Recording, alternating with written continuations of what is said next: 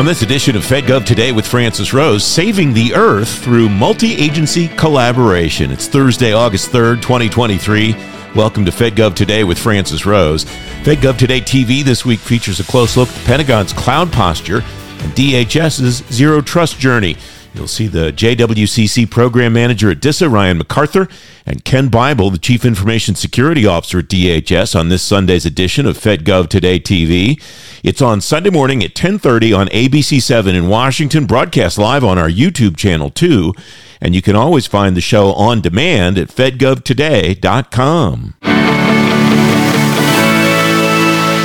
Scientists could save the Earth from an object that's coming at us from outer space thanks to a test NASA's done. The Double Asteroid Redirection Test Team at NASA, called DART, has proven it can change the path of something coming toward Earth by smashing a spacecraft into it. Brian Key is Program Manager and Scott Bellamy Mission Manager, both in the Planetary Missions Program Office at the Marshall Space Flight Center at NASA. They're finalists for a Service to America Medal in the Career Achievement category. Gentlemen, welcome. It's great to talk to both of you, and congratulations on this recognition. Brian, I start with you. What is your work specifically to the mission of the test team? Welcome.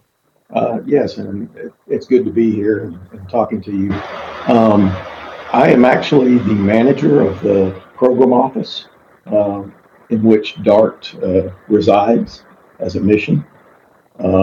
We've got several programs: Discovery, New Frontiers, and Solar System Exploration. DART falls into the Solar System Exploration program. And is part of the planetary defense effort within NASA and within the Planetary Science Division at NASA headquarters. We are charged with executing missions once they're selected and making sure that the mission teams work through all of their issues and concerns before the launch happens. And we try and help them out in any way that we can, providing support from within NASA, from any center. And if we don't have that specific area of support from a center, we pull in expertise from industry or from academia and make sure that we get the right people to do the right job. And I'll let Scott talk more about specifically DART, since he was the mission manager within our office for DART. Scott, welcome. Go for it. As Brian said, thank you for having us. It's always an honor to get to participate in things like this. As Brian said, I'm the mission manager for Planetary Missions Program Office, specifically in this case for DART. What that means for us is that I run the day-to-day interactions with the project leadership, the project manager, the deputy project manager, their science lead, as well as work with my counterparts at headquarters. And as Brian said, that's like the fundamental, basic part of what I have to do daily, weekly, monthly. And we have a larger staff back at the office that provides us engineering support, safety and mission assurance support, business office support. And so together we work with the different pieces of the project team to do what Brian said, make sure that they are being taken care of, that they're getting their funding on time, if they're working through a technical issue, that it's being well seen to. And so my interaction is, like I said, I have to build a relationship with the project leadership, on DART. The project manager, Ed Reynolds, the deputy project manager, Caitlin Shear, as well as their lead systems engineer, their business manager, and build that relationship so that we have that element of trust. They can come to me with something and they know that I am going to protect their interest as well as what I need to do to execute my role. Yeah, we don't want to like if something comes up, something doesn't perform as expected, or when they're building the spacecraft, something didn't get built to the specifications, because the DART team itself, when they were building the spacecraft, you're talking well over 200 people. At the Applied Physics Laboratory, and then they have partnerships developing the different pieces of the spacecraft. So you've got one company that built the solar array panels. You have the in-house team there built the Draco telescope, which it wasn't built as a science instrument, but granted, we got back a lot of information that is used for science. Its main purpose was to make sure that they could see the little asteroid and use the onboard software to target it and fly it where it needed to go. So it's a lot of people. Most of the teams I have on different missions, the working relationships are great. It's like, everybody's together for about 7 years until they start the mission. So it becomes a big family. And that's kind of the best way to, develop that relationship, is to become a member of the family. Brian, the biography from the partnership says that you, quote, kept the sprawling project on track by overseeing funding, staffing, scheduling, and technical issues, and coordinating with outside organizations such as the Johns Hopkins University Applied Physics Laboratory. What is that coordination like in a mission such as this, when you're working with governmental organizations, non-governmental organizations, academia, and so on? I imagine with the funding, staffing, scheduling, technical issues, you're interacting with contractors. There's a lot of inside and outside of government coordination going on at the same time, it sounds like. Absolutely. And like Scott said, it's basically the way we try and execute our missions is every team is a family. We are very open and honest amongst the team members and encourage them to be open and honest with us. That's the only way that we can really attack the issues and make sure that we resolve them to the satisfaction of everyone. So it's really just a family working through problems to the best ability that we have. That requires soft skills as much as the technical skills that go in, the science and so on that go into it, it sounds like. Is that fair read, Brian? It is. In fact, I would say that the soft skills are probably more important in this environment. Everyone on the team is coming at this with a technical background. They have the expertise. They don't always have the soft skills to relate, to other people, which is what is very important.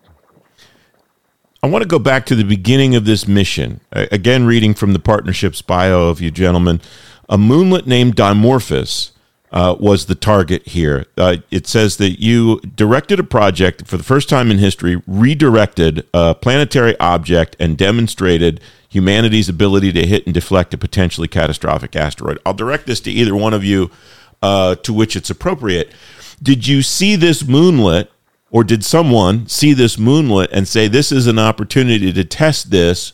Or did you say first, or did someone say first, we would like to test this and we'll go searching for an object on which we can test it?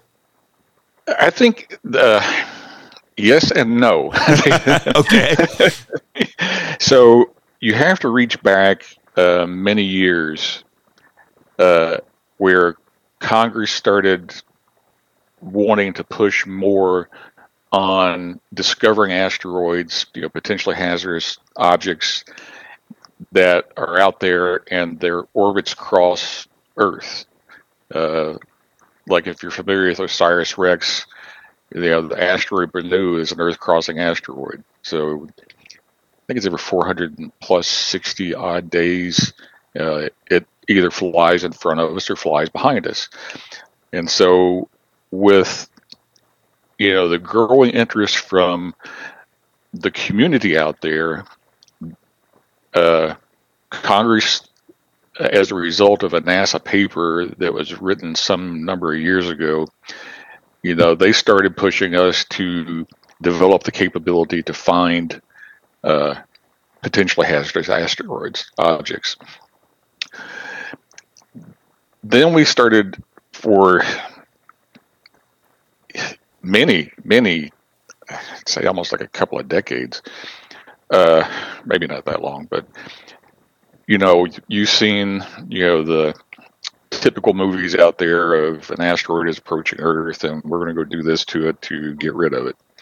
And I'll leave out the name of the movies. And so there's at least three competing ideas. One of them is a kinetic impactor like DART, hit the asteroid to change its trajectory. There is the nuclear option to try to turn big rocks into little bitty rocks.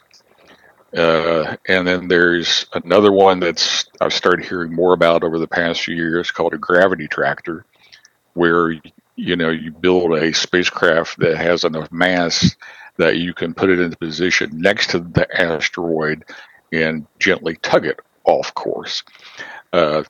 Fourth idea I'd like, and I haven't seen much traction really on that one, is you build a spacecraft that's capable of, gently coming up against the asteroid and then using its thrusters to, show it out of the way too. And one of the, I'll jump a little bit ahead. One of the a couple of the challenges is you have to find the asteroid early enough to formulate a response. And then you have to get to it, because if you find it too far away, then it's going to take you several years to maybe get there and execute your plan. And if you find it too late, you're going to have to hit it with something even bigger or move it with something even bigger to change the angle between its trajectory and Earth. You want to move it somehow. One of the science team members for DART at APL came up with this idea to go out and we knew about the Didymos system. It had been observed before. And from the observations, they also knew that it had this small moonlet that is now named Dimorphos. So Andy Chang at APL, they've been discussing, how do you demonstrate this? How do you demonstrate this? And he said literally one morning while he was getting ready for work, he came up with the idea of build this spacecraft, fly out to Didymos, and see if we can successfully demonstrate a kinetic impactor to alter the orbit of an asteroid. So that's how we got there. Brian, I want to go back to that funding, staffing, scheduling, technical issues, coordinating with outside organizations. How does that look different, if it does, in an environment like you're working in compared to what somebody might be doing in another organization? Is that work different because of the nature of the space mission, or are those techniques and tools and procedures, best practices, the same in the kind of work that you're doing, just applied to a different mission than somebody else is doing? I believe that the processes, procedures, that we use can be applied throughout any industry. The uniqueness that we have to work with in the missions that we do is they're quite often time constrained. There are specific launch dates, launch times that we have to hit, and you have to plan the mission well enough ahead of that in order to execute that mission. If you don't hit that launch date and launch time, we can experience launch delays on the order of years on some of our missions, and that becomes very costly. So it's It's the same processes, the same procedures for anyone. It's just that the external factors are what really impacts us the most. And that's what becomes important to us. Gentlemen, it's fascinating work, a wonderful story. I look forward to learning more about the work that you're doing over time, and I look forward to meeting both of you at the Big Sammy's Gala, and I thank you very much for your time today. Thank you very much. Yes, thank you. Thank you. You can read more about the DART team's work in today's show notes, fedgovtoday.com. I'm Francis Rose, the host of FedGov Today, the Federal Emergency Management Agency's modernizing one of its most important systems. The FEMA Grants Outcome Platform will be a cloud-based system. On the latest edition of FedGov Today TV, I asked the CIO at FEMA, Charlie Armstrong, about his agency's cloud posture. A lot of the new programs like FEMA Go have been built on cloud. We recently moved a lot of our flood map information over to GCP. That work was completed in January. So I feel really good about the fact that we've done a lot in cloud. We still have legacy systems that we need to migrate, and we're working through that workload now. We've moved about probably 25% of the workloads out of our data center and into a cloud environment. We've got a fair amount of work left to do as we figure out how do you get data out of our legacy Oracle databases and into something that's more cloud-based. So. At what point do you think your cloud journey will? Maybe that's something else that's never done. Maybe that's something that's an ongoing journey too. Well, I think even once you get there, you're still doing transformation, right? Mm-hmm. I've learned the importance of the difference between hybrid cloud and getting into cloud native, right? And so I think our first focus is let's just get to cloud.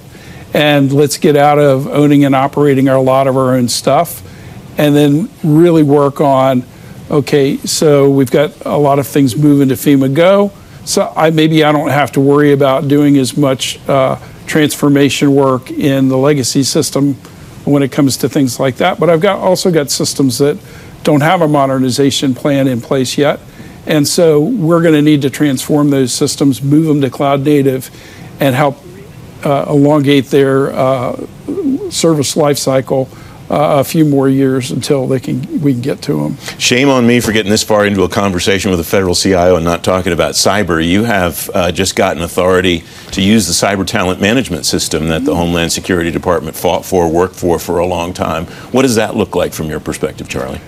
Yes, I'm very delighted with our authority around cyber talent management system.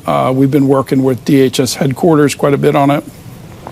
We actually made our first offer this week to an individual, not for my shop, but for our Adami shop, which is our analytics. So our first CTMS employee will actually be working in our analytics and AI area. Under Dr. Julie Waters. We have a number of positions that are open in CTMS, and we're continuing to kind of go through the lists and make offers to folks. But quite frankly, it's a who gets there first wins environment. There's a lot of very talented people that are coming in through that process, and agencies are snatching them up pretty quick. So we've been a little slow off the dime, but we're going to speed up our process there and really try to make sure that we're leveraging that. What does that look like for you long term? Is there a certain number of people, or is there a certain type of talent that you expect to bring in through that system that you haven't been able to or able as fast to before? Or is it just the idea that it's there and you're going to want to leverage it as much as possible? Well, we're actually doing a combination of, we're doing this CIRUP, which is cyber incentive and retention pay, and CTMS. So I want to be able to both leverage those two systems in order to attract and retain talented cyber professionals across all of FEMA, not just within the IT shop, right? And so I think with the CTMS, we're looking at bringing in skill sets that we maybe don't have today, as opposed to trying to retain the skill sets that we already have. So I'm going to talk a little bit probably during our show about our move to Zero Trust and the shift in the architecture around that, and why we need some of these newer skill sets and ways of thinking about things and solving these problems. I'd love to have you come back and talk about those things. We have about a minute left. The time that you spent in government before was different than your time in government now at FEMA. In what ways, Charlie? How have things changed since the last time you were in government? Well, I don't know if it's a change in government so much as I've gone from an environment where you had a very centralized IT shop to a very decentralized IT shop. And there isn't a wrong model. It's just, the model that you're working in, right? So I'm learning how to do more orchestration of things that might not necessarily be directly under my control, but still very important to the mission. So where I don't have as big of a challenge around convincing operators to invest in IT because they actually own it, I can focus more on the quality and what they do with it and that standpoint. And then the biggest thing is, for my 6-year sabbatical in working with industry, I've upskilled my abilities, and now I'm able to bring in a little bit more innovation and figure out how does it help the mission, things like biometrics and AI and those kind of things. You can watch the entire conversation with Charlie on demand at fedgovtoday.com and the FedGov Today YouTube channel. The GovForward FedRAMP Headliner Summit's coming August 23rd at the Waldorf Astoria in D.C. I'll be your MC for the day with speakers from GSA, Capitol Hill, and industry. You can read more about the event and sign up at govforward.com. Thanks very much for listening. I know you're busy and you might not catch all of the shows that FedGov Today offers you. If you want to keep up with everything that we're releasing, just follow the show on LinkedIn to get the very latest updates. The next episode of the FedGov Today podcast is coming next Tuesday. Hope you'll join me then. Thanks very much for listening.